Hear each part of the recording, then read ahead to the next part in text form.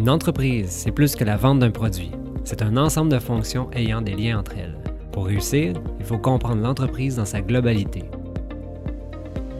En compagnie de Steve Poitras de Groupe Conseil IDP et Charles-Antoine Légaré du MAPAC, nous allons explorer les différentes facettes des fonctions d'entreprise et les interrelations entre elles. Dédié aux conseillers en gestion et transformation alimentaire pour les entreprises québécoises, cette balado est une présentation du Centre de référence en agriculture et agroalimentaire du Québec. Mon nom est Jacques Leblanc et vous écoutez Fonctions d'entreprise.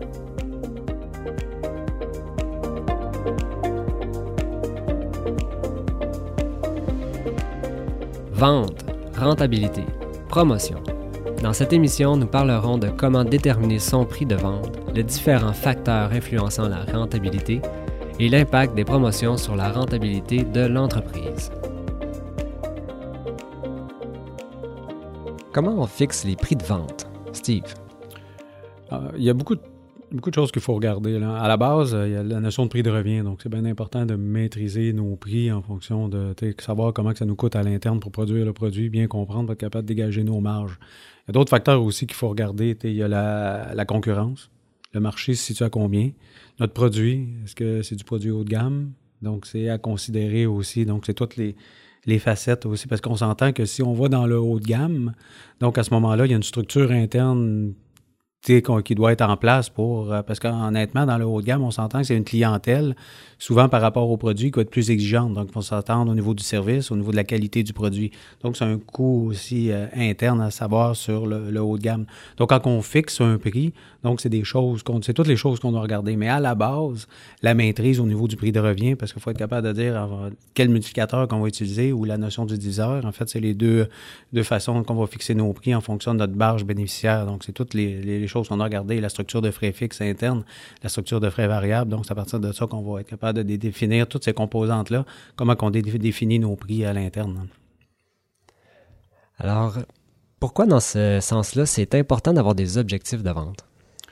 Parce qu'en fait, au niveau des objectifs de vente, tout est associé à la marge bénéficiaire qu'on veut avoir. Donc, on peut parler de la notion dans le fond, de contribution marginale ou bénéfice. On sait exactement notre proportion de frais fixes. Qu'est-ce qu'on a besoin en bout de ligne? Donc, si on a un suivi budgétaire qu'on doit à chaque mois réussir, dans le fond, nos objectifs de vente pour être capable de vendre assez nos produits en fonction de la marge bénéficiaire qu'on a.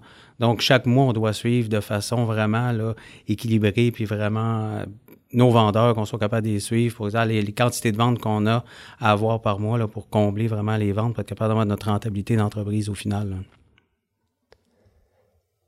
Parce que lorsqu'on, justement, on n'atteint pas les ventes, quel impact ça peut avoir dans l'entreprise lorsqu'on n'atteint pas les objectifs de vente? Bien, en fait, si on n'atteint pas nos objectifs de vente, en fonction, tout est axé sur la rentabilité de l'entreprise. Donc, si on n'a pas nos objectifs de vente, on n'a pas le niveau de vente requis, donc on n'atteindra pas. Parce que si notre proportion de frais fixes, on peut prendre une entreprise que notre frais fixe et nos frais fixes par mois sont de 200 000 $.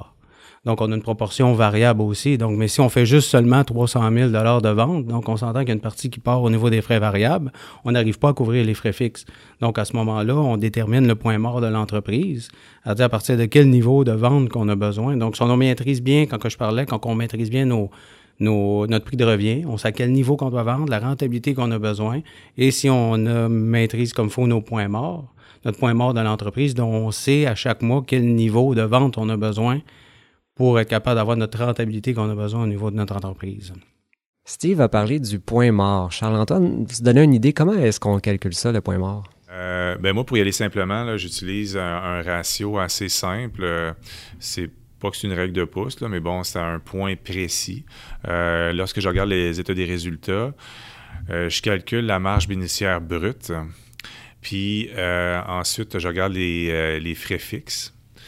Et les frais fixes, je vais les diviser par la marge bénéficiaire brute. Donc, si tu as des frais fixes, exemple, de 200 000 $, puis tu as une marge bénéficiaire de 20 %, je vais faire 200 000 divisé par 0,20. Puis là, je vais avoir un chiffre d'affaires qui va m'être... Le chiffre qui va m'arriver, c'est un chiffre d'affaires. Donc, il faut absolument ce chiffre d'affaires-là avec ta marge bénéficiaire brute pour couvrir tes frais fixes. Donc, c'est une bonne idée, là, où que l'entreprise devrait être rentable, même pour évaluer différents projets aussi. Si tu dis, est-ce que je dois être dans, exemple, je sais pas moi, dans un marché public, et puis là, les frais pour être à tel kiosque, c'est ça par année. Exemple, c'est 70 000 $ par année.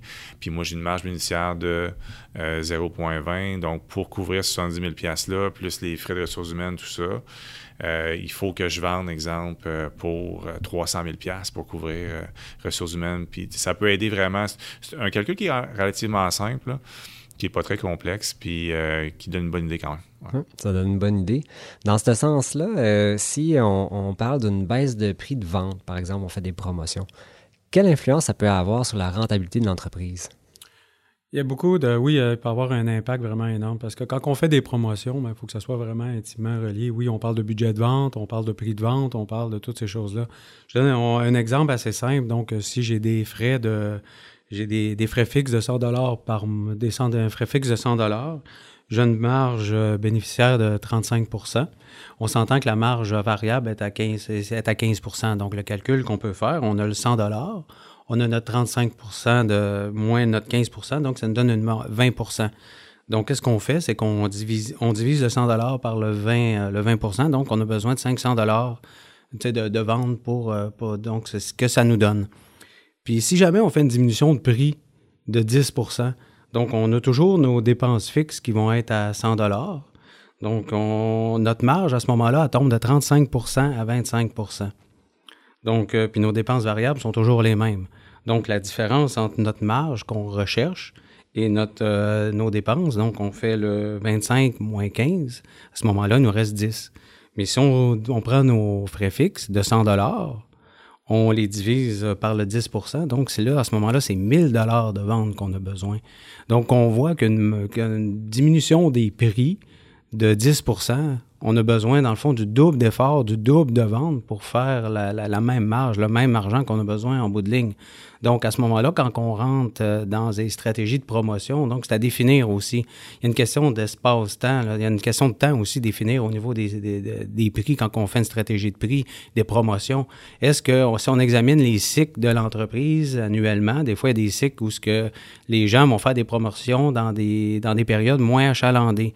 Donc là, c'est à ce moment-là qu'on définit, parce que stratégiquement, à l'intérieur d'une entreprise, on doit définir nos étapes qu'on fait des promotions.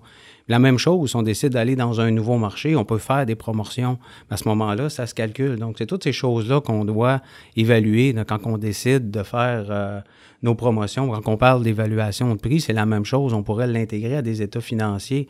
Absolument, dans un état financier, on va retrouver 3 états financiers qu'on utilise. C'est que tu vas avoir l'état des résultats qui va représenter dans le fond, l'état des résultats du mois, où ce qu'on va avoir, mettons, un mois X. On utilise un pro forma et un budget. Donc, si on prend les 3 états financiers, donc l'état financier du mois, donc ça représente le réel, le à jour. Après ça, on regarde le pro forma, c'est une espèce de futur. Donc, on voit les ajustements possibles si jamais on fait des promotions. Quand on parle de promotion, d'impact sur le prix et tu as le budget. Donc, on analyse les 3 variations entre les 3. Donc, ça nous permet d'être actuel et ce qu'on avait anticipé et le projeter. Donc, ça nous permet d'ajuster toutes nos promotions, les marges de prix. On voit les impacts. Quand on fait le petit calcul, on voit vraiment l'impact, l'influence que ça va aller. Si on travaille avec ces 3 états financiers-là, donc on est encore plus outillé là, pour faire face à toutes les variations qui arrivent, là. Charles-Antoine, toi, dans le monde agroalimentaire, est-ce que tu as déjà vu des effets de ces variations-là, des promotions sur la rentabilité de l'entreprise ou sur l'impact là, financier? Bien, il faut être conscient que, oui, il faut s'attarder à la marge, c'est important, mais il faut aussi s'attarder au volume de vente. Si je vends, si je vends chez Costco, oui, effectivement, mon prix va être beaucoup moins cher, mais le volume de vente, c'est des palettes là, par jour qui va sortir, là. Donc, tu vas te rattraper comme ça. Versus si tu vends dans une petite épicerie naturelle ou une épicerie fine ou qui n'a pas beaucoup de volume de vente, ton produit peut rester là très longtemps, que oui, ta marge est importante, mais il ne faut pas juste s'attarder au calcul de la marge aussi. Il faut aussi s'attarder au volume de vente. Puis quand On regarde des grandes entreprises, souvent, c'est des questions de scène là, qui vont négocier pour des contrats, puis tu te dis, c'est donc bien pas beaucoup, c'est donc bien anodin des scènes, mais c'est à cause que le volume de vente est tellement gigantesque que c'est ça qui vont plus regarder puis qui va être profitable à la fin, là. Donc ça, c'est à considérer aussi. Est-ce qu'on peut comprendre qu'en fonction du positionnement qu'on veut placer notre produit dans le marché, ça va avoir une influence sur les opérations, sur les finances, sur les autres aspects des fonctions d'entreprise? Oui, effectivement, parce que tout est intimement relié, là. Donc, on parle de notion de volume. Donc, il faut avoir la capacité opérationnelle pour être capable d'avoir ce volume-là, d'avoir les coûts aussi qui sont stables. Donc, à ce moment-là, ça devient... Quand on tombe dans une gestion de volume, un peu comme ça, on parlait de rentrer chez Costco ou quoi que ce soit. Donc, ça devient une question de ratio, de maîtrise des ratios, de maîtrise de part de marché, de maîtrise de prix. Donc, à ce moment-là, d'être capable d'avoir la capacité puis la maîtrise des coûts qui sont associés, parce que oui, ça devient une question de scène. Puis dans bien des cas, si on prend juste l'exemple de diminution de marge de donner un escompte de 10 %. Donc, on voit l'impact jusqu'à ça peut devenir quasiment de façon exponentielle, là. S'il n'y a pas de contrôle, s'il n'y a pas de maîtrise, donc à ce moment-là, donc on parle de part de marché, positionnement. Donc, à ce moment-là, on voit que les impacts peuvent être assez majeurs là, pour une entreprise, là, s'il n'y a pas de contrôle, ce niveau-là, là. Puis si on n'est pas capable d'avoir les références au niveau, quand je parlais au niveau des 3 états financiers, d'être capable d'utiliser la gestion des proformas, d'être capable d'utiliser la gestion des états financiers réels et la question budgétaire pour être capable de se comparer, puis être capable de dire, puis être capable de comprendre les répercussions des actions, là. Donc, c'est un peu dans ce but-là, là. On comprend qu'une réduction de 10 % des ventes dans une promotion peut avoir un grand impact là, sur la rentabilité ou sur les ventes nécessaires pour générer la même rentabilité, le même profit. Quand on compare avec les entreprises, par exemple, dans les vêtements, qu'on voit souvent des rabais de 60, 70 %, même 80 % des fois sur certains items, et qu'on arrive dans l'agroalimentaire, puis que là, on comprend que 10 %, ça peut être très exigeant pour l'entreprise de donner un rabais. Le consommateur, lui, dans le fond, des fois, il peut comparer les deux puis trouver que 10 %, c'est pas très, très, très grand comme rabais. Comment est-ce qu'on peut justifier notre prix au consommateur? Parce qu'on est sur des dynamiques de marché qui sont différentes, puis il ne comprend peut-être pas nécessairement que 10 % de rabais, pour nous, c'est un gros rabais. Ça, c'est une super bonne question, puis il y a des livres de psychologie là-dessus. Sur la notion d'établir le prix d'un produit. Puis c'est souvent en faisant des comparables.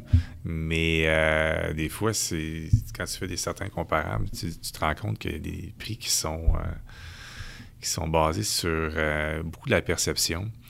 Exemple, une voiture usagée va se vendre, très usagée peut se vendre 500$, mais un bicycle de montagne va se vendre 12 000$, 10 000$ parce qu'il est en carbone. Mais là, tu regardes la mécanique, c'est pas la même chose. Mais quand tu t'en vas dans l'industrie de la voiture, dans l'usager, c'est ça qui va arriver. Mais de dire que tu as un bicycle qui est à côté qui en vaut 10 fois le prix, c'est quoi cette affaire-là? Donc, il y a vraiment une notion du prix qui est très mathématique, mais aussi qui est très perceptuelle. Puis dans l'agroalimentaire, c'est très important d'être conscient de ça. Si on prend l'exemple, je vais prendre l'exemple de la bière.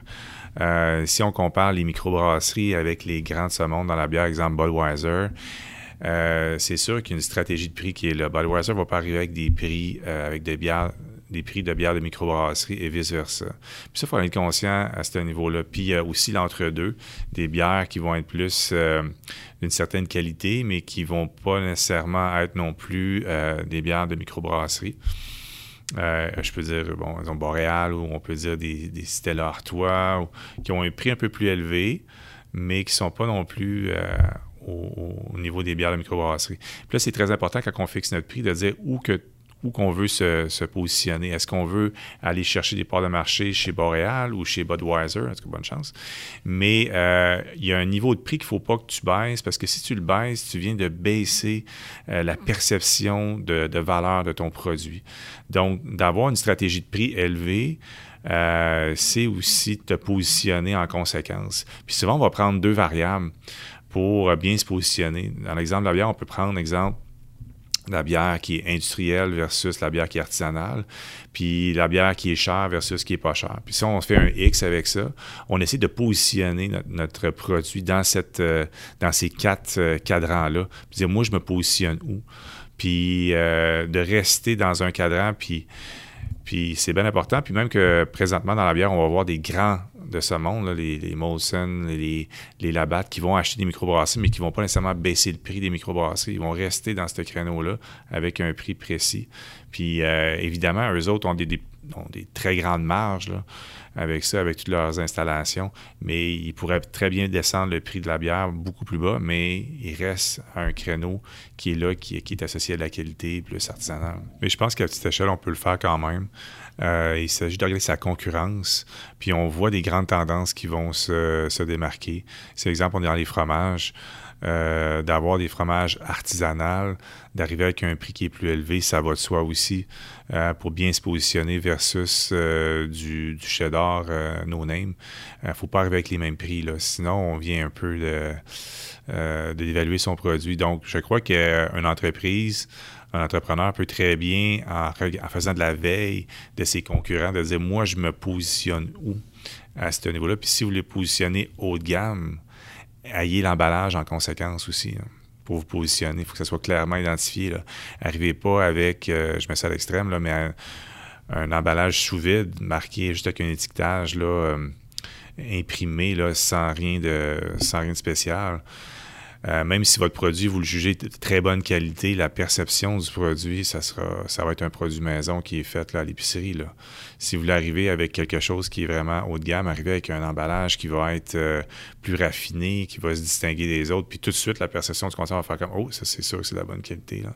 Donc, c'est très important. Moi, j'ai vu des exemples comme ça où une entreprise est passée d'un emballage sous vide à un emballage cartonné avec une calligraphie là, dorée ou une calligraphie vraiment particulière, c'était le même produit, mais a réussi à vendre son produit là, 10% plus cher, c'est pas plus. Donc, ça, c'est une autre stratégie aussi pour bien se positionner. Vous aimez ce balado? Nous vous invitons à le partager. Fonction entreprise, un balado du Centre de référence en agriculture et agroalimentaire du Québec. Ce projet est financé en vertu du Partenariat canadien pour l'agriculture.